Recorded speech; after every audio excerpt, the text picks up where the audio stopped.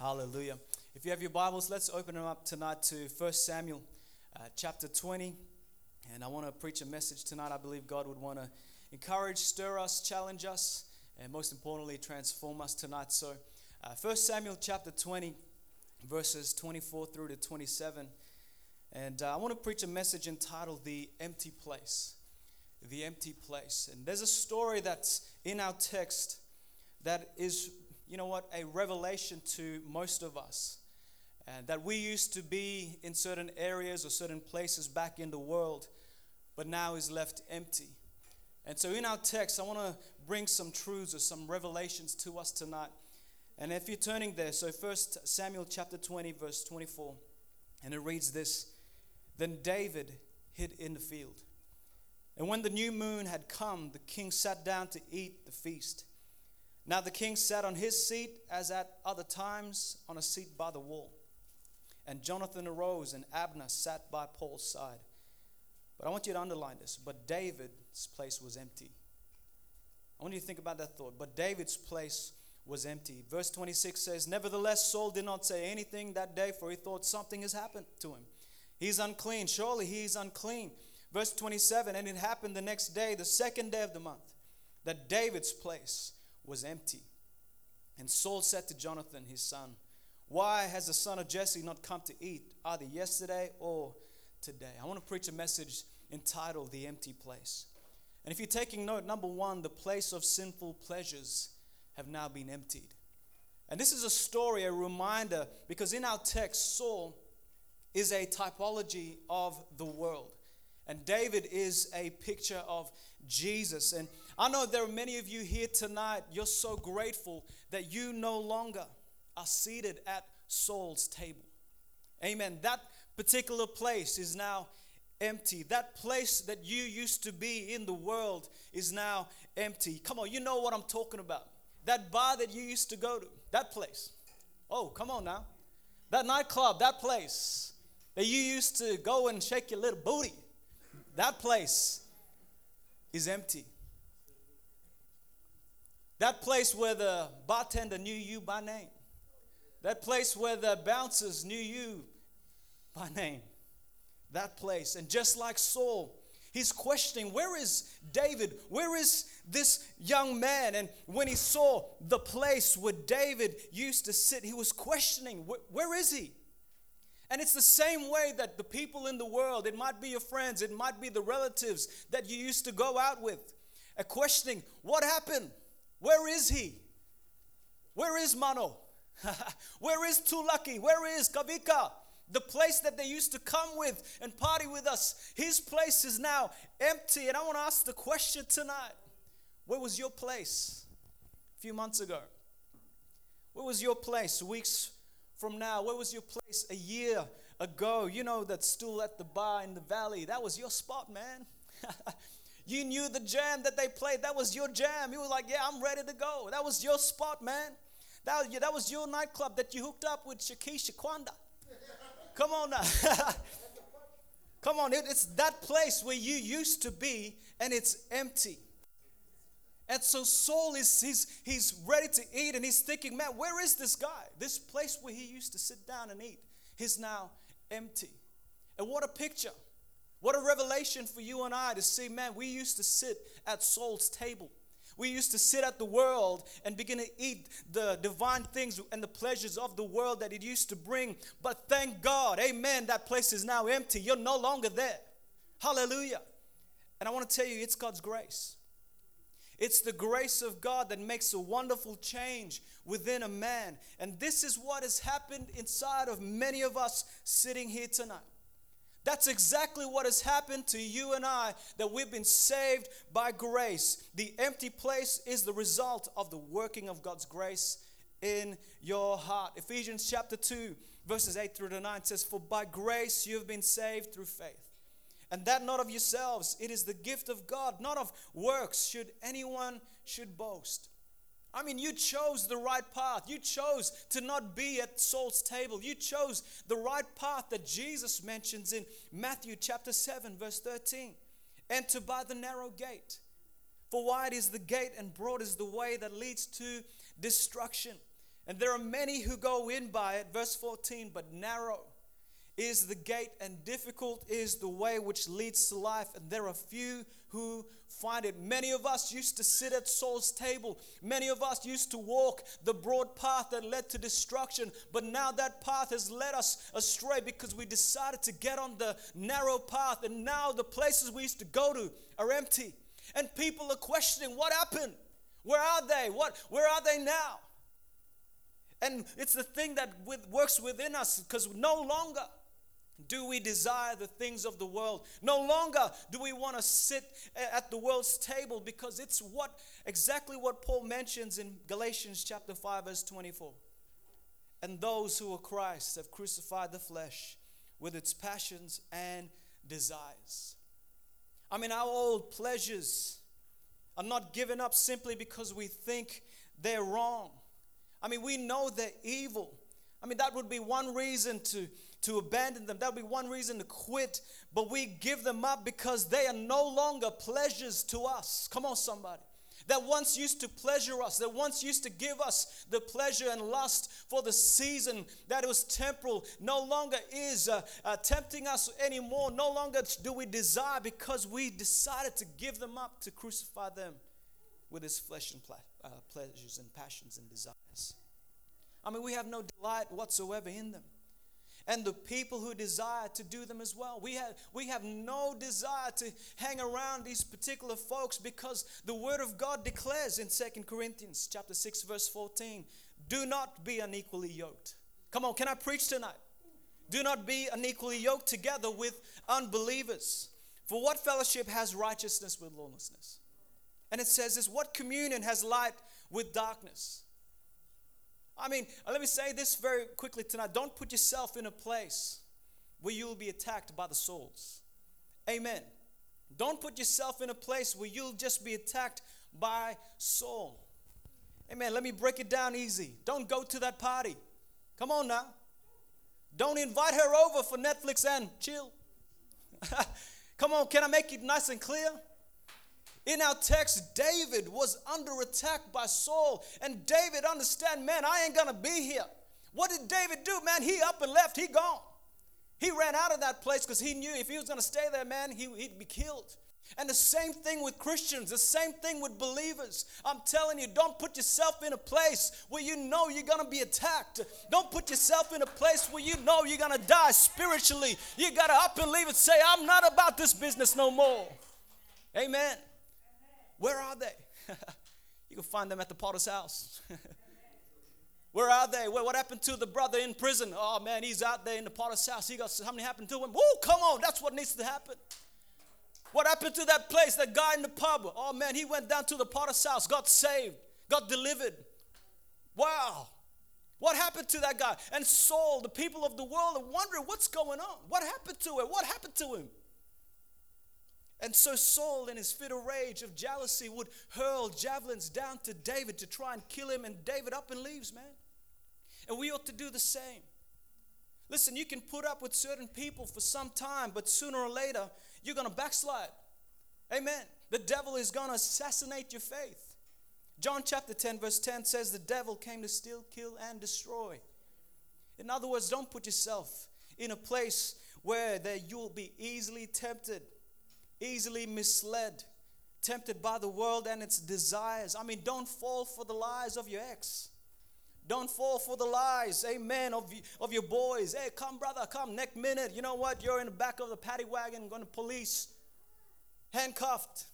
I mean, the world will snatch you up. The devil will make you feel condemned. The devil will make you feel like a failure and make it even harder for you to come back to God. Someone said this, and I quote, "My worst days with Jesus is better than my best days in the world." Amen.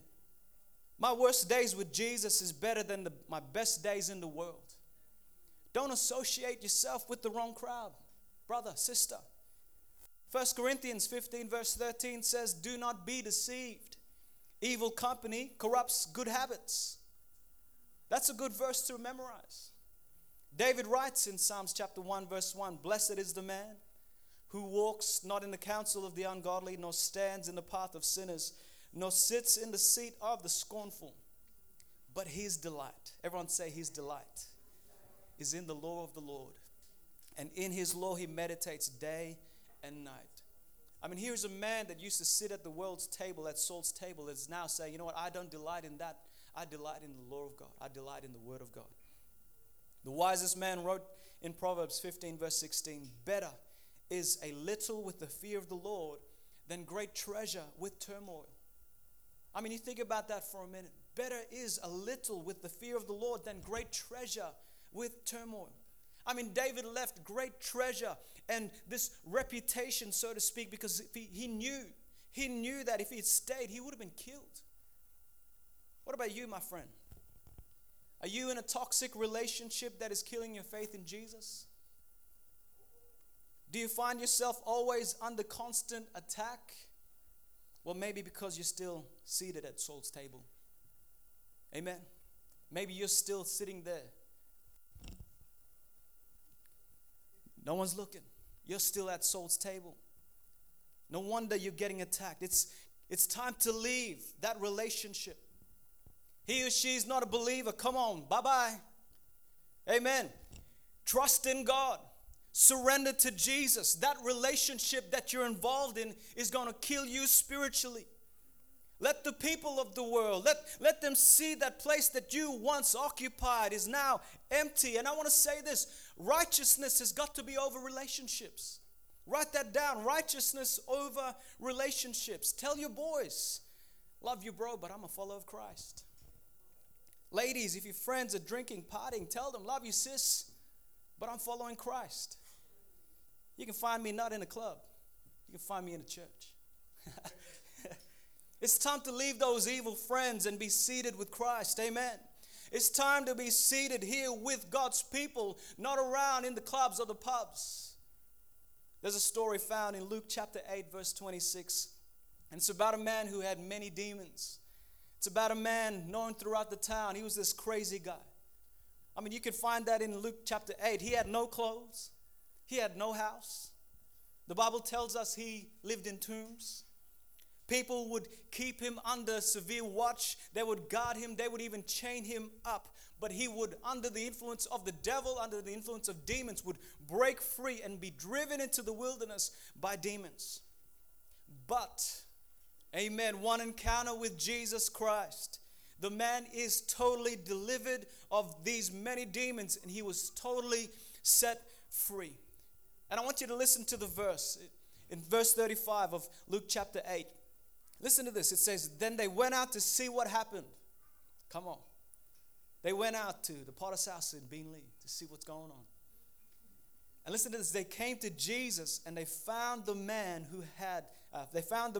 from whom the demons had departed sitting at the feet of Jesus, clothed in his right mind, and they were afraid. Wow. Once, we used to sit at another table. He's now sitting at the feet of Jesus. I'm telling you, we used to sit in the world. We're now sitting at his feet, hearing his word. This man used to live in tombs. This man used to be naked, running with many demons. But now because of Jesus, the place where he used to live, the tomb, is now empty. And he's seated at the feet of Jesus. And the story tells us they went out to see what happened. I'm telling you got to be a testimony. Because people want to come down and see what's going on. They want to know what's happening in your life. This is what happened in my life. I got saved in high school, grade 12. Gave my life to Jesus. But yet I tried to be the cool guy. I tried to be the popular guy and tried to be the Christian. It didn't work. So I tried to, do some work in high school, but I got in trouble so many times. But this one guy decided to come up to me and say, what's going on? How come you're not living, sitting down with the boys at the back? I was like, oh man, bro, I became a Christian.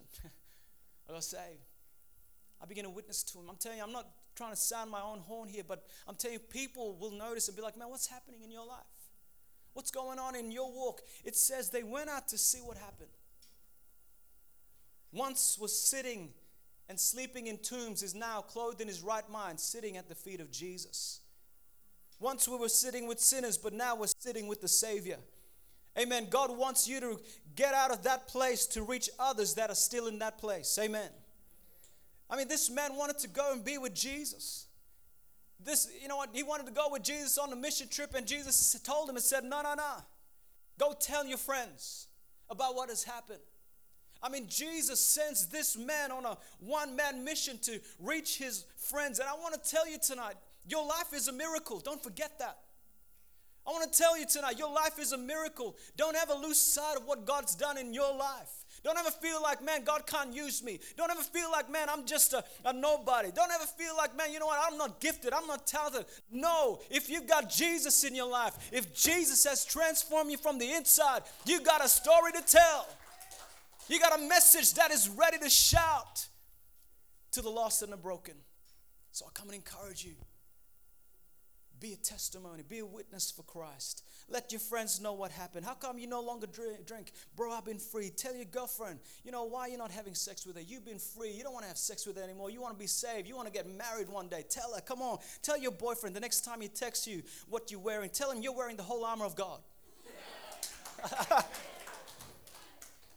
Amen. Amen. Write that one down. Single men. Single ladies. I'm wearing the armor of God. Yay. Amen. We used to be in the devil's army, but oh, what a gap that's now in the devil's army now. And the Lord sometimes makes these gaps in the devil's army. He takes one of the devil's active soldiers and enlists him in the army of Jesus. There are no servants of God like those who have been valiant soldiers of Satan. I mean, think about the Apostle Paul. This man used to murder Christians. This man was known. Everyone was scared of this man, but yet one encounter with Christ totally changed his life. And now being the front runner of Jesus Christ, sharing the message throughout the whole New Testament. You see, God wants to use your life. God wants to use your testimony. He wants to make places empty so that heaven can be made full. Amen. He wants to make these other places empty so the churches can be full. Come on, somebody. He wants to make all these other places that were once filled with evil and disgusting. He wants to say, you know what, I want to save them. I want to fill this house with people who are saved. Amen. Let revival take place so that pubs go out of business. Amen. That place is going to be empty because people get saved and delivered. Let revival take place that a young man and women decide to get married and no longer be boyfriend and girlfriend. Come on. Stop playing games tonight. Let those places be empty and say, you know what, I'm going to make a decision. I'm going to go full on for God. I want God's house to be full. Which leads me to the second point, and it's this: a place in the Father's house. So number one, the empty place. So number two, a place in the Father's house. Your place is now in the Father's house. No longer seated with the world, but seated with Christ in the Word. And nothing should make us so excited than to be in a place where God wants us to be. This is church. That's in church. God wants you and I to be in church. 1 Corinthians chapter 12, verse 8. But now God has set the members, each of them, in the body just as He pleased. Amen. Your place is empty in the world, so God is pleased to place you in a church. You're here for no reason. You're here not as an accident. You're here for a purpose. That God has placed you here. Psalms chapter 122. Listen, he says this, 122 verse 1. I was glad when they said to me, let's go up into the house of the Lord. I mean, what an attitude now that we used to be in the world and we used to have this mindset, man, church is boring. No. There's something that took place within us. We're saved, redeemed, we're set free, that we now say, you know what, man, there's this joy within us. We want to be in church. There's a joy within us. We want to be with the other believers. And so let us come with joy. Let us enter into His gates with thanksgiving. Let us come to church expectant. Let us come to church ready to worship the King of Kings and the Lord of Lords. Because I'm telling you, I was glad when they said to me, go up to the Beanley Potter's house on Sunday. Sunday night as well. Oh man, I was glad when they said, let's go up to the house of the Lord. Wednesday night, here in our church service, let's go up to the house of the Lord. Never lose the excitement. Hebrews chapter 10, verse 25, not forsaking the assembling of ourselves together as in the manner of some, but exhorting one another, and so much more as you see the day approaching. You see, a place in the Father's house is not only a place where God wants you in His church, but a place in the Father's house is in heaven as well. John chapter 14, verses 1 through to 3. Let not your heart be troubled. You believe in God, believe also in me. In my Father's house are many mansions. If it were not so, I would have told you. Listen to this. I go to prepare a place for you. Hallelujah. I go to prepare a place for you. And if I go to prepare a place for you, I will come again and receive you to myself, that where I am, there you may be also. The places that are empty is because God wants you to be in His place in heaven. The place that was designed for the devil and his angels, listen, can be depopulated because we decided to, say, listen, I don't want to go to hell. I want to make heaven my home. When we decide to live for God, when we decide to come together as a church, they will say, I don't want to be a part of the world. I don't want to be a part of the sin that I'm living in, but to be saved by grace and to have your name written in the Lamb's book of life where Jesus says, I go to prepare a place for you. Church, let's depopulate hell and let's populate heaven. Amen. Let's be a witness. Let's be a testimony. Let's be the shining light. Let's not turn back, but let's go forward. Amen. Every head bowed, every eye closed. The empty place.